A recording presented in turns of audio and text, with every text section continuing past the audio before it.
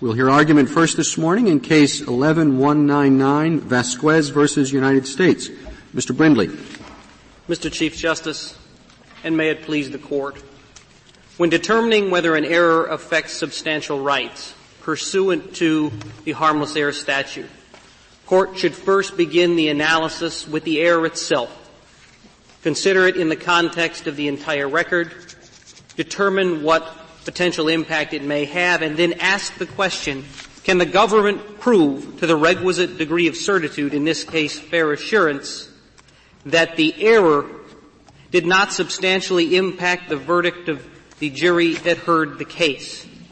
It is impermissible for the reviewing court to merely ask the question of whether some other jury, a reasonable jury that didn't hear the error that this jury heard, would convict him and determine harmlessness on that basis. Kariakos. My problem is I can accept that formulation, certainly for purposes of this case. I just don't see where in the opinion, I have the opinion of the Court of Appeals, it focused on the wrong test. It didn't use the magic words, and it started out with, let's look at the big picture. And it said, well, here's the defense he elected to put on, and this is a tough sell because, but then it quotes what happens with the jury. It ends, its analysis for saying this evidence would have moved the jury to convict Vasquez without a nudge from anything it heard in the government's case. I just don't see that you have supported your theory by what the court says. Before the harmless error analysis, the question the court asks is, what we have to decide is whether a reasonable jury would convict him absent the error. And so the question that they ask doesn't require any consideration of the error. And the conclusion they reach that he would be convicted without any consideration of the error also doesn't consider the error. They do not address the error or its impact at all, despite a robust dissent which set forth the extraordinary prejudicial possible impact of this error. They don't disagree with the dissent.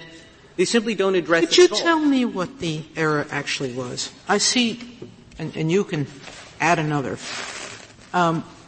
three potential things about these calls, or three potential errors. One, that they proved, as a matter of fact, that she was biased. But as the majority points out, she already said she was before the tapes were played. So whatever error may have been occasioned by the jury using the tapes as for the truth, it really was cumulative to an already admitted bias. The second is some sort of ambiguous statement by her that all of them were in trouble, meaning all the defendants, and a similar statement by the petitioner's lawyer. So what was it that was error that affected or influenced the jury among these three choices? The statements from counsel, two statements. One, that everyone was going to lose the case, which was repeated several times by government counsel during the cross-examination. It was never referenced in the summations, however, or in the reply. They were not specific. The recordings were referenced, and they told them to look at the recordings. They didn't reference that specific statement. It was referenced three times in the cross-examination. When the witness suggested that who was going to lose the case only referred to her husband, the government corrected her and said, no, it was everyone, and then they played the tape to make that clear. They also played a portion of a recording where it said that counsel was talking to Mr. Vasquez about pleading guilty. Now, if you take those two statements together for their truth, what they mean is that counsel believes he's guilty and was telling him he should plead that way. So that's the error that you think influenced this trial? I think that's the most substantial one. Now, tell me what in this record reflects that influence. The fact that they asked for her testimony, well, she was your client's entire defense, so what does the asking for her testimony show that they were interested in that particular part of the transcript? Well, asking for her testimony shows that they were focused on they were asking for a transcript that would have contained that part of the record. We can't prove, and we don't have the burden. I think that's important to prove that they were focused on that specific statement. However, They did ask for that transcript. I also think they rendered the split verdict in the case, which is... Which transcript? The transcript of her testimonies, both on direct, and then they asked for both, plural, indicating they wanted the rebuttal testimony, which would have included these statements. And I don't think there's any way for the government to prove on this record, to any degree of assurance, that they weren't concerned about that error. An error that I think if they took these things for their truth, then they could have thought he essentially confessed to his lawyer. His lawyer knew he was guilty. Those are fair inferences if taken for their truth. And then they could have disregarded all arguments that were made on his behalf. That's a sort of error that can infect the entire proceeding. And when you correct that the difference between your position and the government's position is that the government says the focus should be on a rational jury, and you say the focus should be on this particular jury. That is one of the important differences. Well, that I understand, but beyond that, I really don't understand the difference between the two positions. I think, well, in the government's brief, at sometimes, as we indicate in our reply, it seems that they support a very similar test to ours, and at others it seems like they want to say that you can just look at a reasonable jury and how they would view the evidence. Well, let me read you two sentences, and tell me whether you think there's a difference between them. First one. Is there a fair possibility that this particular evidence caused the jury to convict? Second statement, is there a fair possibility that this jury would have convicted without the evidence? You see a difference between those two? I do. What is the difference? The difference is one of them was going to focus on the entire record, which includes the error. The other is going to focus on the evidence in the record without the error, and that's important, particularly with an error like this, an error that could have a pernicious effect that could affect a large, substantial part of this evidence, everything the defendant presented. It's yes. Stop you there. Where in the government's brief do you see the statement that the analysis should not look to the error, should not include the error? Part of the government's brief asserts that you can look at whether a reasonable jury would convict him absent the error. That assessment doesn't require consideration of the error. Where exactly is that in their brief? That the question is whether a jury would convict him without considering the error. Because I look at the government's brief and they have fairly extensive analysis of the error. Why they think it's not important, why they, but I don't see them saying you don't look at the error at all. I think there's a significant, I don't have the exact citation. On page 29, Your Honor, it indicates, although the Court's analysis often has not focused exclusively on the overall strength of the government's proof, its decisions demonstrate that a Court's determination of harmlessness can properly rest on the conclusion that the admissible evidence of guilt is sufficiently strong such that the prejudicial effect of erroneously admitted evidence can be deemed not to have altered the outcome. Yeah, exactly. In other words, you look at the prejudicial effect of the erroneously admitted evidence and see if that altered the outcome. If that's and there's parts of the government's brief, I think, agrees with this in large part on what this test should be. And as far as that goes, I think the problem is the majority below asked a different question and appeared to do a different analysis. What would you point at in the majority opinion below that suggests that they did an analysis that didn't look at the error and its possible prejudicial effect? Two things. First, the question that they asked. The question that they asked was whether a reasonable jury would convict him absent the error. There's no focus on this jury that heard the case or this verdict. Well, where is that statement? Where is that statement? You mean in the majority opinion? Yes. It's immediately prior to the harmless error analysis. If we go to page 16A of the appendix to our cert petition, it states at the bottom of that first paragraph, on appeal, the burden lies on the government to prove that a reasonable jury would have reached the same verdict without the challenged evidence. That's the question they're asking. That question doesn't... But in the context of the opinion, and this was my first question, they then proceed to analyze, and that's toward the very end of its discussion, what happened in this particular case. And it concludes, from this evidence we believe would have moved the jury to convict. I think the problem is they ask that question, which I think is the wrong question. Kadiakos says you can't ask that question because you can't strip the error from the whole.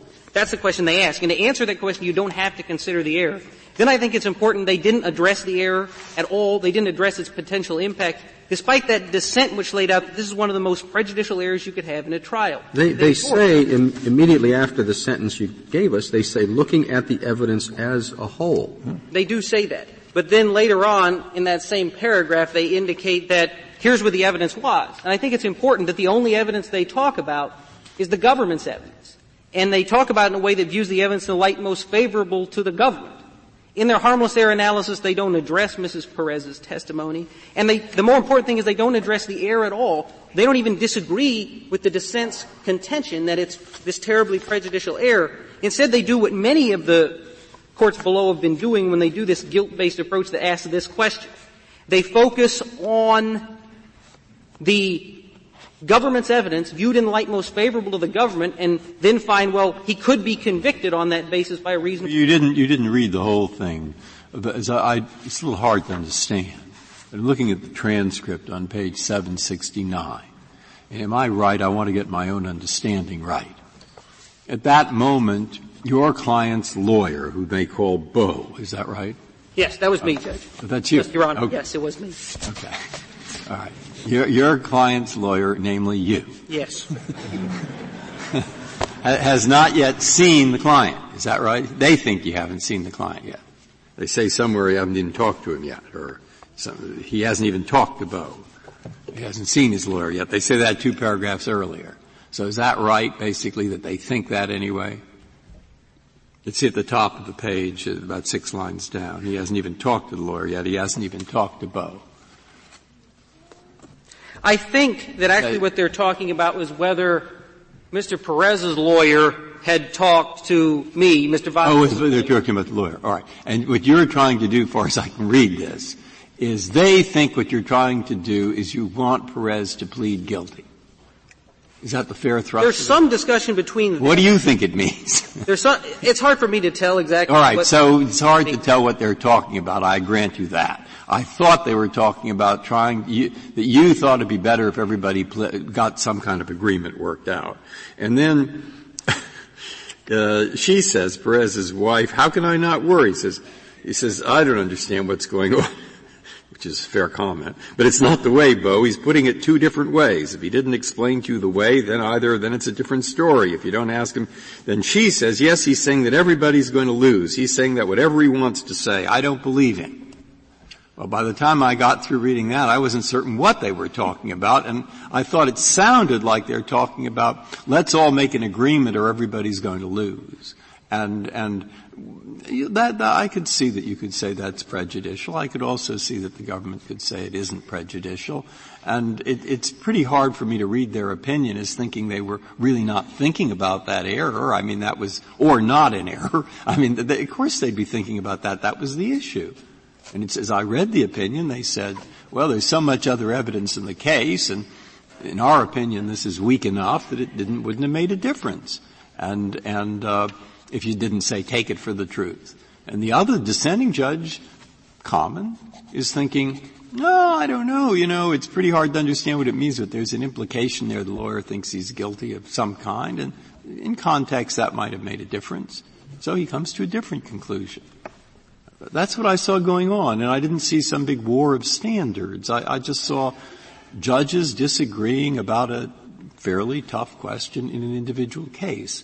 So what can you say to make me change my mind and think this is a war of standards that we ought to? Well, because I think the most important thing is what I've already said, is the question they ask isn't about the error, and they don't address it at all. And when you consider a dissent with that robust of language, the idea that they wouldn't address it at all. Okay, so would it satisfy you, in your opinion, if we said, we aren't finding your opinion totally clear, and luckily people don't have the right to send cases back to us on that basis, but we have the right to send cases back to you on that basis. And therefore, we would like you to clarify whether you do or did not take in the actual transcript page there when you reached your conclusion. I don't think that would be sufficient, because I think the important thing here is that they'd be required to ask the right question, to focus on this jury. Well, Mr. Brindley, I guess one difficulty, and this is really repeating Justice Alito's question, but it seems that you're parsing things pretty closely. If I ask the question whether an error altered the verdict, it seems to me I'm asking pretty much the same question as whether without that verdict, whether without that error, the verdict would be the same. That seems like just two ways of saying the same thing. Now, if what you're saying is put aside that formulation, there are lots of courts that are doing something wrong, which is that they're not looking at the error and its possible prejudicial effect at all, then I understand the argument. But then I ask the question, well, is that what this court did? And I think that by asking the question in that way and talking only about a reasonable jury absent the error, when you start saying absent the error and you start looking at the evidence without the error, you're looking at a case the jury didn't hear. And I think that's the biggest problem. If you're looking at a case the jury didn't hear, then the reviewing court sort of makes its own guilt judgment about a case they didn't hear. Well, look, if you win, your client will get a new trial. Let's suppose that the new trial is exactly like the trial that took place. Every single thing is the same except the error is corrected. All right. Isn't that essentially the harmless error analysis? No, I don't think so. I don't think so. Because I think if you do the analysis that way and you say the error is corrected, you don't take into account its impact. The question has to be whether it contributed to the jury's verdict, not whether the verdict would be the same in another trial. That's where that Sixth Amendment problem that this Court was worried about all the way back in Kadiakos. And even in Netter, where this Court said, to safeguard the jury's province, we have to do an exact review of the entire record, that would include the error, obviously, and its impact. And here, this Court didn't address the error or its potential impact, and I think Are you saying that it doesn't matter that the verdict would have been the same by this jury if the error had not been made? Yes, I am saying that. I'm saying that You're saying that the test is whether it contributed to the verdict.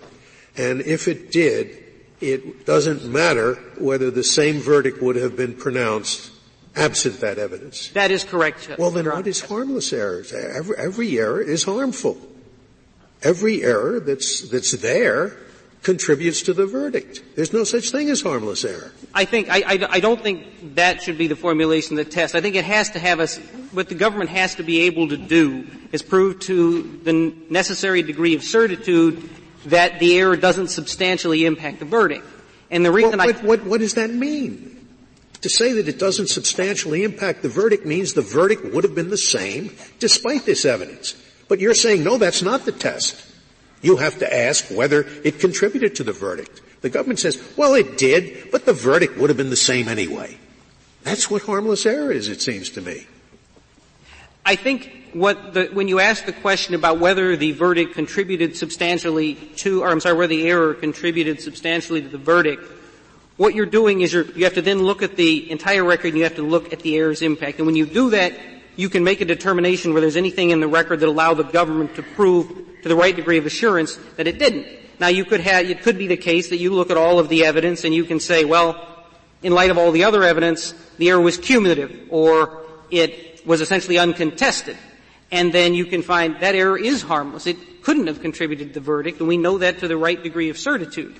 I think the problem comes in when you're talking about this reasonable jury and whether they would convict without the error. That's some other trial. We get a little more practical here.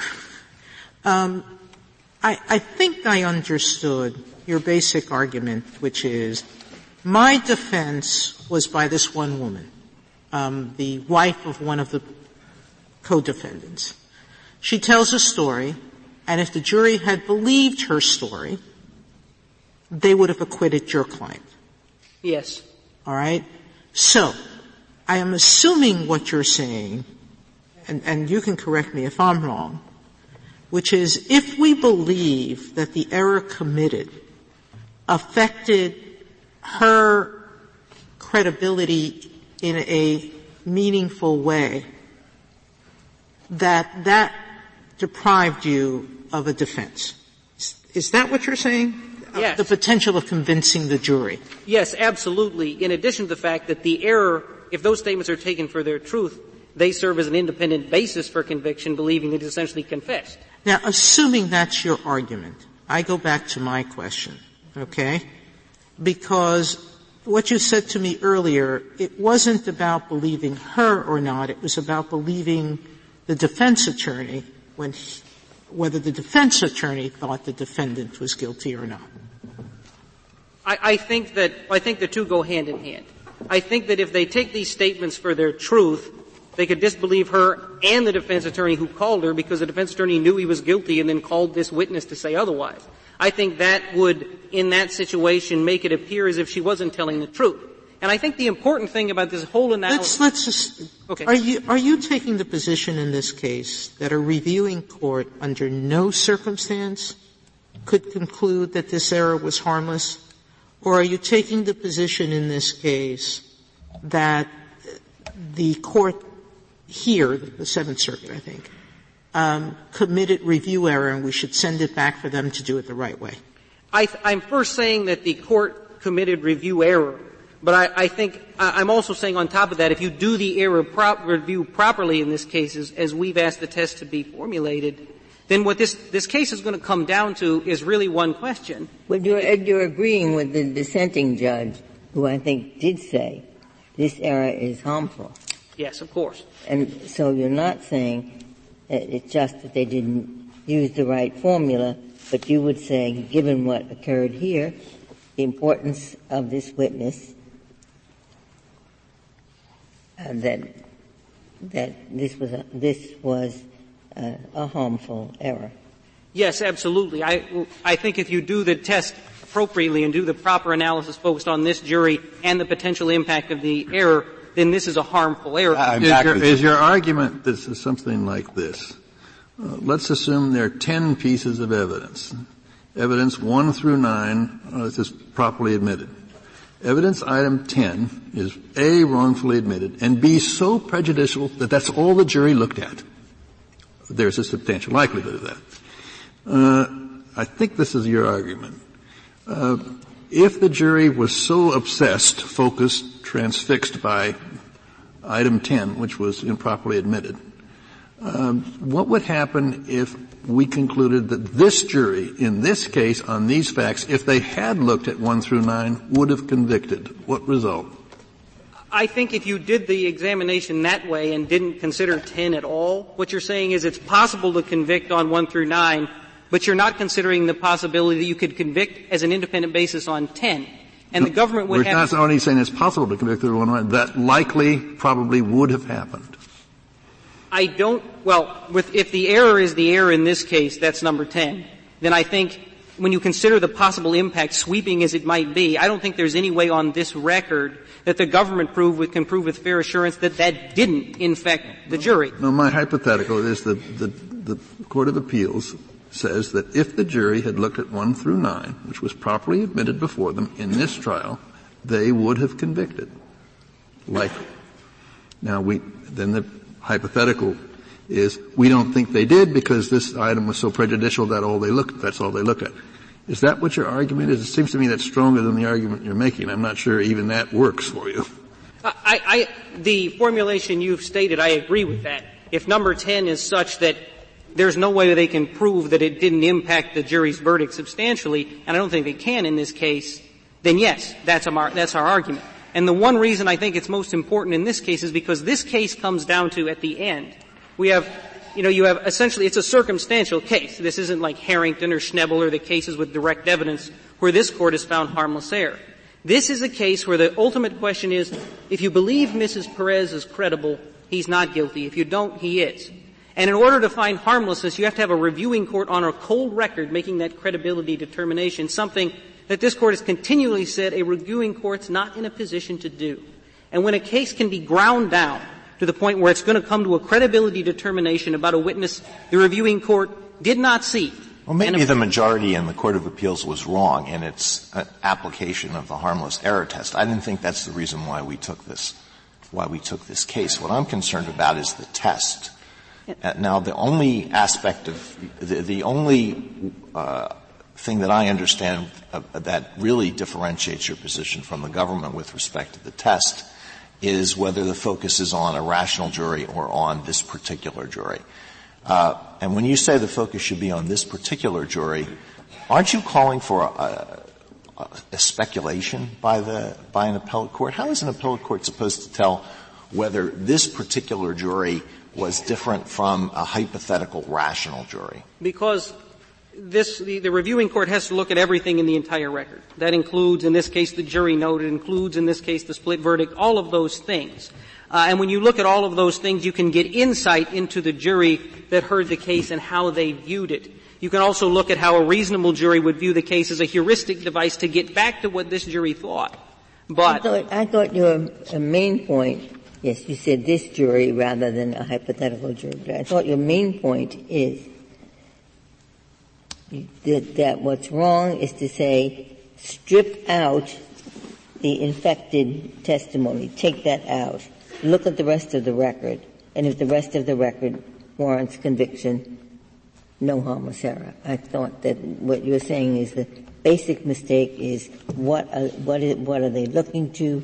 Are they looking to all of the evidence, or are they just asking the question, let's take out the tainted evidence, see if there's enough to convict? Yes, Your Honor, I agree with that. The problem is the question asked by the majority strips out the error, and it also focuses on the reasonable jury rather than this jury. And with that, if there aren't any further questions, I would like to reserve the remainder of my time. Thank you, Mr. Brindley.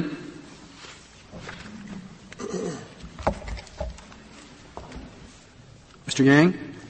Mr. Chief Justice, and may it please the Court. The harmless error inquiry, as this Court explained in Nader and prior decisions, turns ultimately on one question: whether a rational jury, and this is a quote, whether a rational jury would have found the defendant guilty absent the error. Now, Mr. Yang, that does raise the question that I think most separates you and Mr. Brindley, and it's the question that Justice Alito suggested. So let me give you a hypothetical. Let's say that this jury was not out for 8 hours, but was out for 8 days. And on the 7th day, a note came from the jury, and the note said, we really think that these tape recordings are extremely important, but we're having a dispute about how important they are, and we'd like to listen to them again. And they do that, and then they come back with this compromise verdict. Now, what you're suggesting is that we cannot look at any of that. Essentially, the best proof that's available to us about whether the error in fact affected this jury's decision, you would have a court close its eyes to. And I guess, why would that be?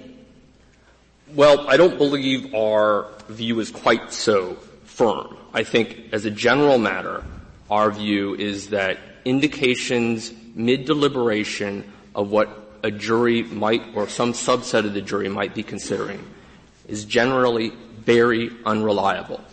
And that in your case, the Court shouldn't shut its eyes to that question, but what it should do is redirect the Court back to the evidence that was before the jury. Because if we're assuming a rational jury, there often is some correspondence. It should be an indication to go back and look again. If the Court were to conclude, wow, the evidence was so overwhelming that no rational jury would have, had a problem with convicting absent error, it's very unlikely that the situation that your hypothetical poses would result. So let me make sure I understand what you're saying to me. That you're saying to me, no, we didn't mean to say that was irrelevant. We just mean to say that an appellate court should be cautious about it and look at that kind of evidence in light of everything else that happened at the trial. Well, ultimately, the appellate court should look back at what the jury was supposed to consider, the evidence in light of the instructions. It should be a cautionary note,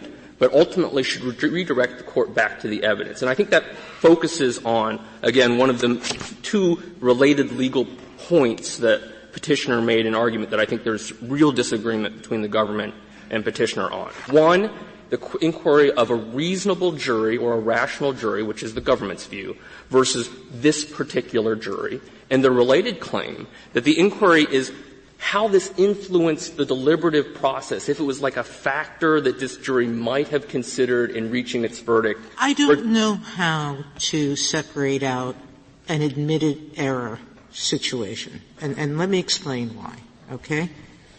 Let's assume the facts of this case, but instead of this tape recording, the improperly admitted evidence was a confession by the defendant. Would you be prepared to say that in a circumstantial case of guilt, now we've already said that confessions are one of the most powerful pieces of harmful error, that in a confession that somehow this was still harmless? Are we taking Marina's testimony out now? Yes. Okay, if Marina's testimony was not in and you had the evidence here, now an unconstitutional confession, of course, would raise the bar, standard. right? Let's talk about it under the Quixote standard. Let's talk about the standard we're if you're all you're asking is a fair assurance, then I think you could get to the same result here. Because when you take Marina's testimony out of the picture, there was really no defense at all. What the government had was a strong case. No. He testifies, but he testifies to everything Marina said. Meaning when I use the word confession, I'm sorry, I misspoke. He takes the stand. Or doesn't take the stand. He says everything he said to the police. And that confession that he was there. So he testified to the substance of Marina's testimony, that he happened to just drive. He called him. Right. And then the error is the same error? It was improperly admitted. Without Miranda. The tapes? Not the tapes, just the story. I'm a little confused because he's testifying in court. The government is not putting him on. He's going on as there's no Miranda question. My hypothetical is not working for this reason, and I understand what you're saying. It's hard to identify a comparable mistake. But my point is that doesn't the harmfulness of the error sort of vary with the strength of the government's case? Undoubtedly. I think that's right. Now, if he had not run away and the tapes were admitted, we would have a weaker case. And it would be ultimately these lines that the court has drawn between a fair assurance or harmless beyond a reasonable doubt are guides to reasoned judgment by the Court of Appeals. The court's repeatedly recognized that this is a reviewing court's judgment based on the record. Exactly. And what the dissent said was there's only one defense here. And it's the wife's defense that he was there by accident, not intentionally.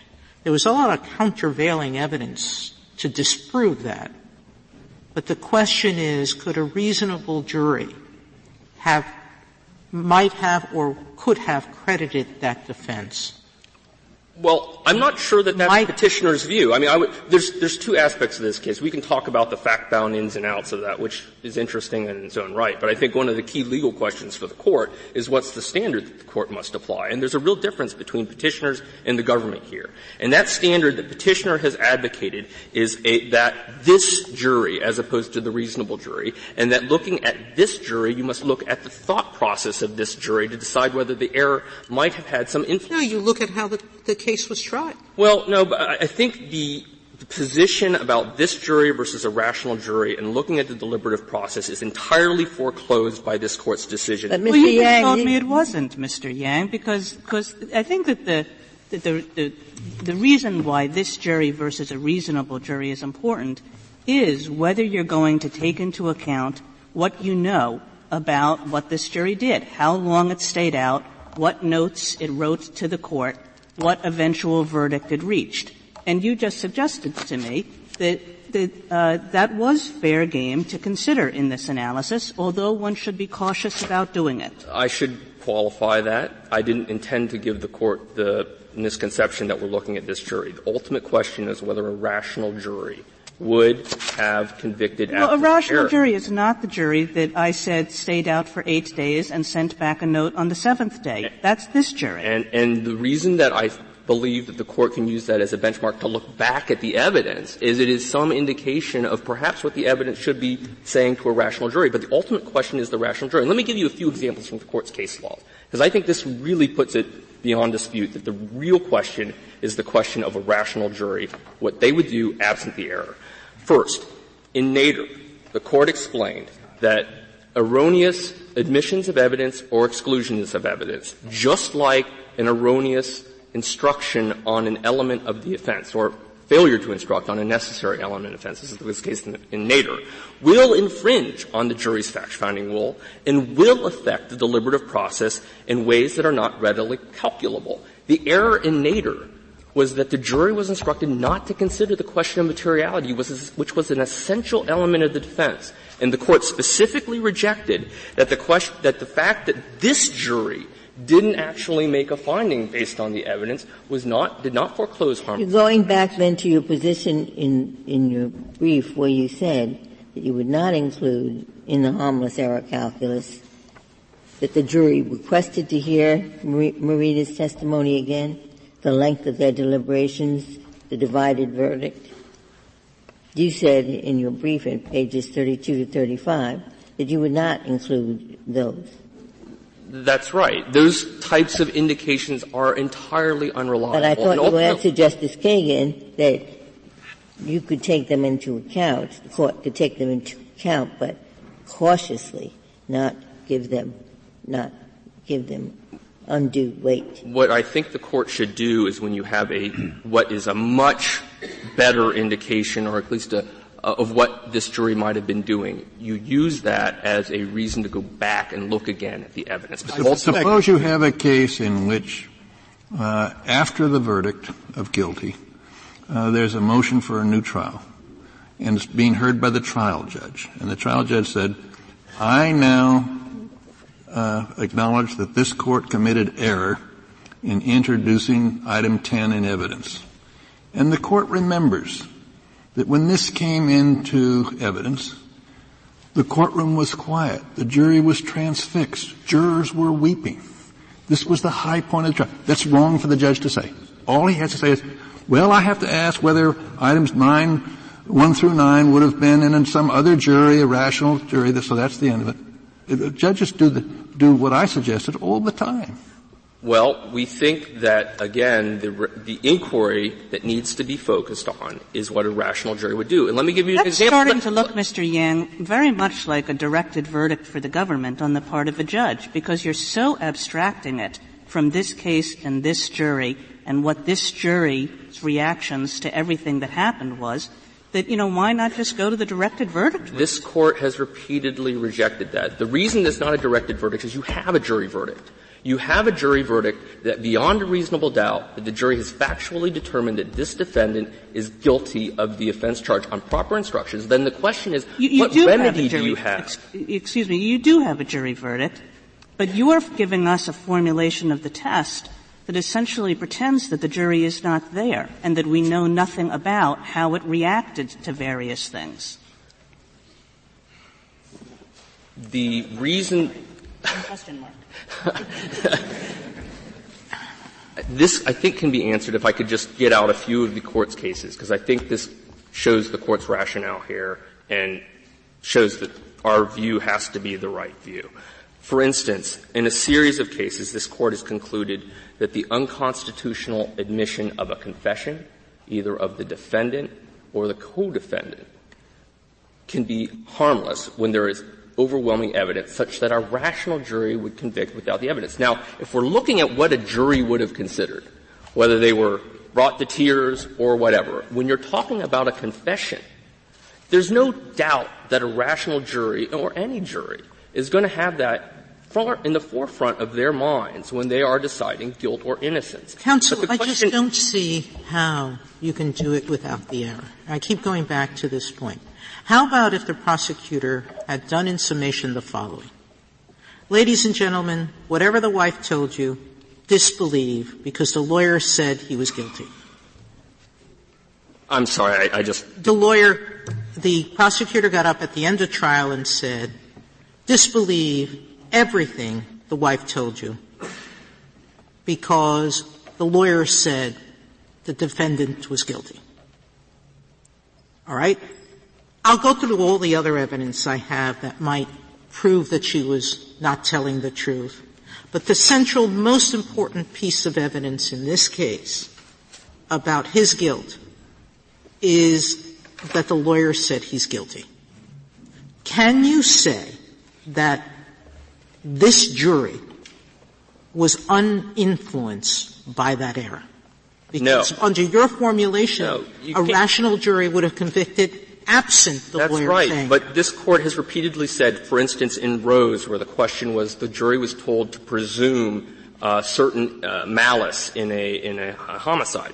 The fact that the error may have altered the basis on which the jury decided the case is not the question. You look to the reasonable juror. Similarly in Pope, the Court says the question does not turn on whether the jury did not in fact have this error in mind when it found the defendant guilty beyond a reasonable doubt. You would take into account that the prosecution apparently thought this was important, so important, the trial was over. The prosecutor said, Judge, I'd like to come back so these tapes can be introduced. We have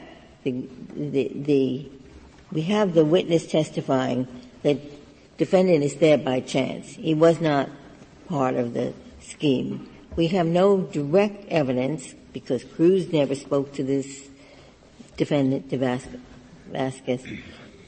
He's at the scene. We know that. And an explanation, an innocent explanation of given why he's at the scene. And then the government comes back after everything is done and says, we want these tapes to be before the jury. Don't we take into account that the government itself thought this was very important? I think it's a factor that you consider, again, in directing the court's look at really what the trial evidence was. I mean, it I think belies the facts of this case. Obviously, that's a hypothetical. But when you look at how cases really develop, prosecutors don't focus on a fleeting, sentence in a series of long tapes that weren't transcribed. But my point to you is it wasn't fleeting. The government says we want to extend the trial so that we can play these tapes, all of them. And they contain not just the one statement. There's the one statement about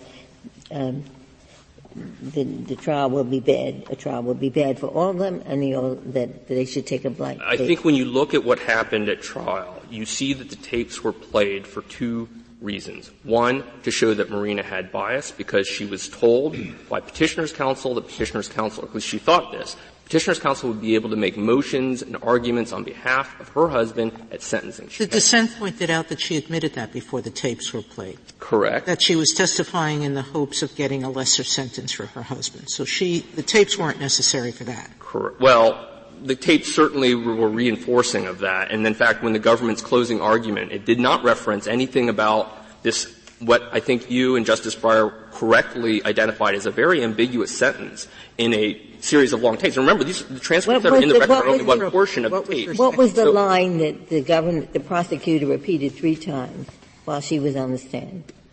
The exact line. The exact lines? This is the government thought it was important for the jury to hear it because it's 3 times. To be fair, I think you need to look at what's before and after it. The government's focusing on 3 different statements that are at issue in the tapes. The first one is that with some profanity suggesting that her husband is not likely to succeed at trial. The second one is that defense counsel suggested that she said that defense counsel suggested that everybody was going to lose. And then third, she thought everybody was in, again with profanity, I'm going to paraphrase, a bad situation. Why does any of this have to do with her credibility? Did the dissent say that the way this affected the jury was that it rendered her less credible? I thought the dissent just said it's bad to tell the jury that even the defendant thought he was guilty, or even the defendant's lawyer thought he was going to lose. The reason that this was in, and it's not contested here, is because the argument was made that these statements equating Petitioner and Perez in terms of their level of guilt or their likelihood of being convicted is inconsistent with Marina's subsequent testimony that all of us, Vasquez Petitioner just showed up unknowingly because she asked him. That was a theory that's not contested. And in fact, nothing that the jury heard in this case under Petitioner's theory would be different. The only difference would be a limiting instruction that would simply say you can't take these statements for the truth of the matter. So nothing that the jury heard would have been different. When you read this short passage in the context of these tapes, and the tapes, again, are not fully transcribed, Petitioner asked for the entire tapes to come in. At the tail end of the trial, which which was based on the government's showing that was uncontested that petitioner was at the scene. He drove the $23,000 there. He waited with Perez and Cruz while the informant was coming back. He was there when the call was made to the informant that said they had the money. Now, there's some dispute of whether he said that, but certainly he was there when that call was made because that's what triggered the raid. All of that was basically undisputed. You've got all these calls that tie petitioner to Perez. To Perez, 27 calls. You're just going over the evidence, and I may simply be asking the same question Justice Kennedy asked earlier. But let's say you have a situation where it's the same thing, and improperly admitted evidence is the defendant saying, I'm guilty.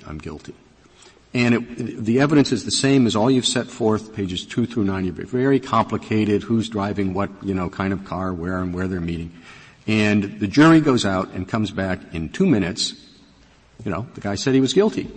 Is that a situation in which we're supposed to then go back, look at all the complicated evidence and see if a jury would have convicted? Or can we, with a fair degree of confidence, say that the error is what led the jury to convict? Well, I think the former, but let me explain. And again, I'm going to go back to Nader, if I may, for a second. In Nader, the jury never found an element of the offense. Never did.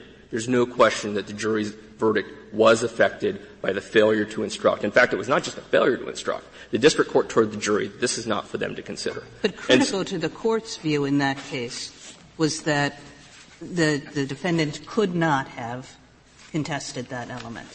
Well, but if we're focusing on the legal dispute between us and the other side about whether we're looking at this jury or what a rational jury would do when you excise. I would like very much to know what your answer is to Justice Kennedy's hypothetical and the Chief Justice's. As I understand those hypotheticals, they're trying to imagine a case where the particular piece of improperly admitted evidence, we know from how the jury reacted or the kind of evidence, it's the kind of thing that could really make a difference. I mean, they were in tears, etc. All right. Now, in my reading of this, which I once had to read about 100 harmless error cases, and it seemed to me, and you can confirm or deny this, that in cases like that, the judge, who knows this is a tough case when the jury's feeling this way, asks himself or herself the question, could this illegally admitted evidence make a difference? Could it have made a difference? In this case, could it have? And the answer is going to be no, where that judge thinks a reasonable jury would not have thought it made a critical difference. And that's just putting the same thing, I think, slightly differently. But the answer in Justice Kennedy's case would be a judge just isn't going to think it has nothing to do with rationality. If the jury's in tears, they're going to think it's a close case. And therefore, if in fact this could have made a difference, the judge says, yeah, it's not harmless. And if the judge thinks, no, it couldn't have made a difference to any rational person, he's going to say, harmless, period. Now, that was my impression reading those cases, and I felt that those hypotheticals were getting at that, and use them, answer them rather than me, because that's what I'm interested in. The answer is that in a case where the jury, where you have some very provocative evidence, but there's also a very strong case that exists. It may depend on the level of certainty that you need to get to, whether it's a fair assurance or harmless beyond reasonable doubt. But even in those cases, if the court looks at the evidence as a whole and says that there was so much evidence before this stuff came in, this error came in, that a rational jury would have gotten to the same result, that it would have convicted. Suppose the judge concludes that both this jury that I had and some hypothetical rational jury would have been so focused on this evidence that that's all they would have looked at. But if they had looked at 1 through 9, the admissible evidence, they would still have found guilt. Is that I think so, but let me give you an example. Proper application of the I think so. Framework? It's not, again, what this particular jury was doing, because we know, for instance, for Nader or in the confession cases, the jury hears a confession, an unconstitutionally obtained confession, unconstitutionally admitted from the defendant. That is going to be right there. A juror could say, let's go home. We have a confession. It's out of his own mouth. There's very little else to debate. But when the evidence is beyond that confession, so overwhelming that no rational jury would have gotten to a different result, and you could say that with a fair assurance, or if there's a constitutional error, as it would be with a confession beyond a reasonable doubt, the Court says that this is harmless. And the reason that the Court's taking that inquiry is because the Court's long recognized that no trial is perfect, that there are very significant costs of retrial. And so but you were essentially saying, as I understand you, that if there was such a thing as a directed verdict in a criminal case, if the judge would say, yeah, I would direct a verdict here because there's only one way a rational jury could come out. That argument was specifically rejected by this Court in Nader. The same question came up, and in fact, Nader is a much more difficult case for the government than this, because at least in Nader, the defendant had the argument that this jury did not find guilt beyond reasonable doubt because it was never instructed to find an element. Mr. Yang, I think you may be taking a harder position than you really need to. Why shouldn't the rule be that the appellate court should look at what would be done by a rational jury, except in the kind of extraordinary circumstances that have been posited by Justice Kagan's hypothetical and a few of the other questions, simply because it's so difficult to determine what the jury was actually doing. We have a rule that prohibits consideration of what goes on in the jury room, but suppose we didn't have that. Suppose that it was all videotaped and the jury didn't know what was going on, so you could watch it and see. If that were the case, then surely the rule would be, what would this jury have done? But most of the time, it's just speculation to tell what a jury, did they come back quickly? Well, that shows that this evidence was so bad that it caused them to render a quick verdict in what otherwise would have been a difficult case. Did they take a long time? Well, it shows it was a close case. And therefore, any error might have tipped them one way or the other. You just can't tell. I don't want to resist this too much, because I think we're fighting about things at the very extreme. Most of the times that we're talking about these purported indications from the jury, it's entirely ambiguous. And so there may well be extreme examples. And I think those would rightfully influence a court's consideration of the case. But again, when you have harmless error cases in which we know for a certainty, as in Nader, that the jury did not find an element of the offense, the inquiry has to be on what the Court has repeatedly said in, this is, I believe, on pages 19 of our brief, that the focus of the harmless error inquiry is bringing the Court's attention to the fact that the primary purpose of a trial is the factual question of guilt or innocence. And so when you began, if I'm remembering correctly, you said there were two ways in which your position was different from Mr. Brindley's. Right. One, I understand, is that you look at a rational jury and not the particular jury. What's the second? Well, it's related. His focus on this jury, I believe, is seeing whether there is some influence on the process, deliberative process, even if the outcome would have been the same absent the error. And so he's kind of trying to get into the minds of the jury. And this Court has repeatedly rejected that. Again, Can I ask you a different question, Mr. Yang, which is, this difference in the formulation of the test, which I find it hard to wrap my mind around. But, and it strikes me that it's different ways of saying the same thing. But I'm told that there's a fair bit of scholarship out there which suggests that courts that use one formulation tend to come out one way, and courts that use the other formulation tend to come out the other way. And I'm just wondering what your view of that is, that somehow one formulation seems to put the emphasis on the entire case, whereas the other formulation seems to put the emphasis on only the government's evidence, and that makes a difference in the end. We don't think that there is this deep – there are some disagreements or some things we disagree with about what courts of appeals do in any particular cases. But with respect to this formulation of the I think Petitioner calls it the guilt-focused versus effect of the error-focused approaches, the scholarship, I think he relies principally on Judge Edwards' opinion about harmless error. That came out in 1995 when it was already swimming upstream against this Court's harmless error decisions. But he had in his pocket the Sullivan decision, which was admittedly a structural error case, but there was language in Sullivan which suggested that you need to look at what this particular jury was going to do. Then we have Nader.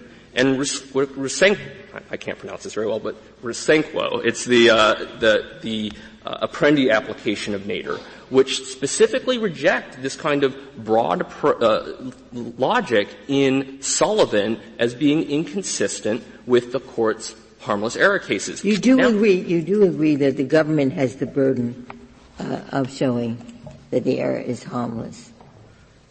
It's yes. the government's burden. And you also agree that we should look at the evidence in the light most favorable to the defendant in making? No. The Court, even in I think most recently, the Court explained in Shinseki, talking about Kodiakos, that you don't use these kind of presumptions or rigid rules. And the reason that you do that, you're kind of looking from the perspective of a reasonable jury, is the jury has in fact found the defendant guilty beyond a reasonable doubt. And then the question is, are you setting aside that verdict? Because do you think that this error was the thing that tipped the scales from not guilty to guilty? And so taking a look at the evidence kind of with all presumptions favoring one side or the other is not how this Court has conducted. So what does it mean that the government has the burden? What does the government have to do? The government has to show, as this is the formulation in Nader, and which the Court has said in Nader is the same thing that applied in erroneous admissions or exclusions of evidence, that a rational jury would have found the defendant guilty absent error. And that involves the three core elements that we explained in our brief. And then the Court takes into account absent error, so that means when you look at just the evidence that's not tainted. No, in some cases you can do that where the evidence is so overwhelming. If I may finish. Briefly. In some cases you might do that. In other cases where it's closer, the evidence is not so strong, you need to look at the error to see if that error was going to be the dispositive thing in getting to guilt. The Chief Justice allowed me to ask one question. Certainly. Could I amend your statement so that you would say a rational jury, in all the circumstances of this case, given what this jury heard, would have? Yes, it's in the position of this jury based on the evidence presented to the jury. Correct. Thank you, counsel. Mr. Brindley, you have 4 minutes remaining. I first want to address Netter, which government counsel continually referenced. Netter talks about the reasonable jury, but Netter also limits itself to situations where the evidence is uncontroverted and incontrovertible. I think because in those situations the difference between the reasonable jury and this jury would be deemed to be non-existent because it would be impossible for the error to have an impact. Secondly, I think it's important to note from Justice Sotomayor's hypothetical, if you don't consider the error, then even that extreme case, that would have to be ignored. And so I think the government's formulation and the formulation used by the appellate court below would would lead to that bad conclusion. I also think that when you do that formulation, where you're talking about the reasonable jury and absence of error, the reason those cases come out different is because those courts think they don't have to address the error, which is I think what happened in the majority below, why they didn't address it despite the dissent.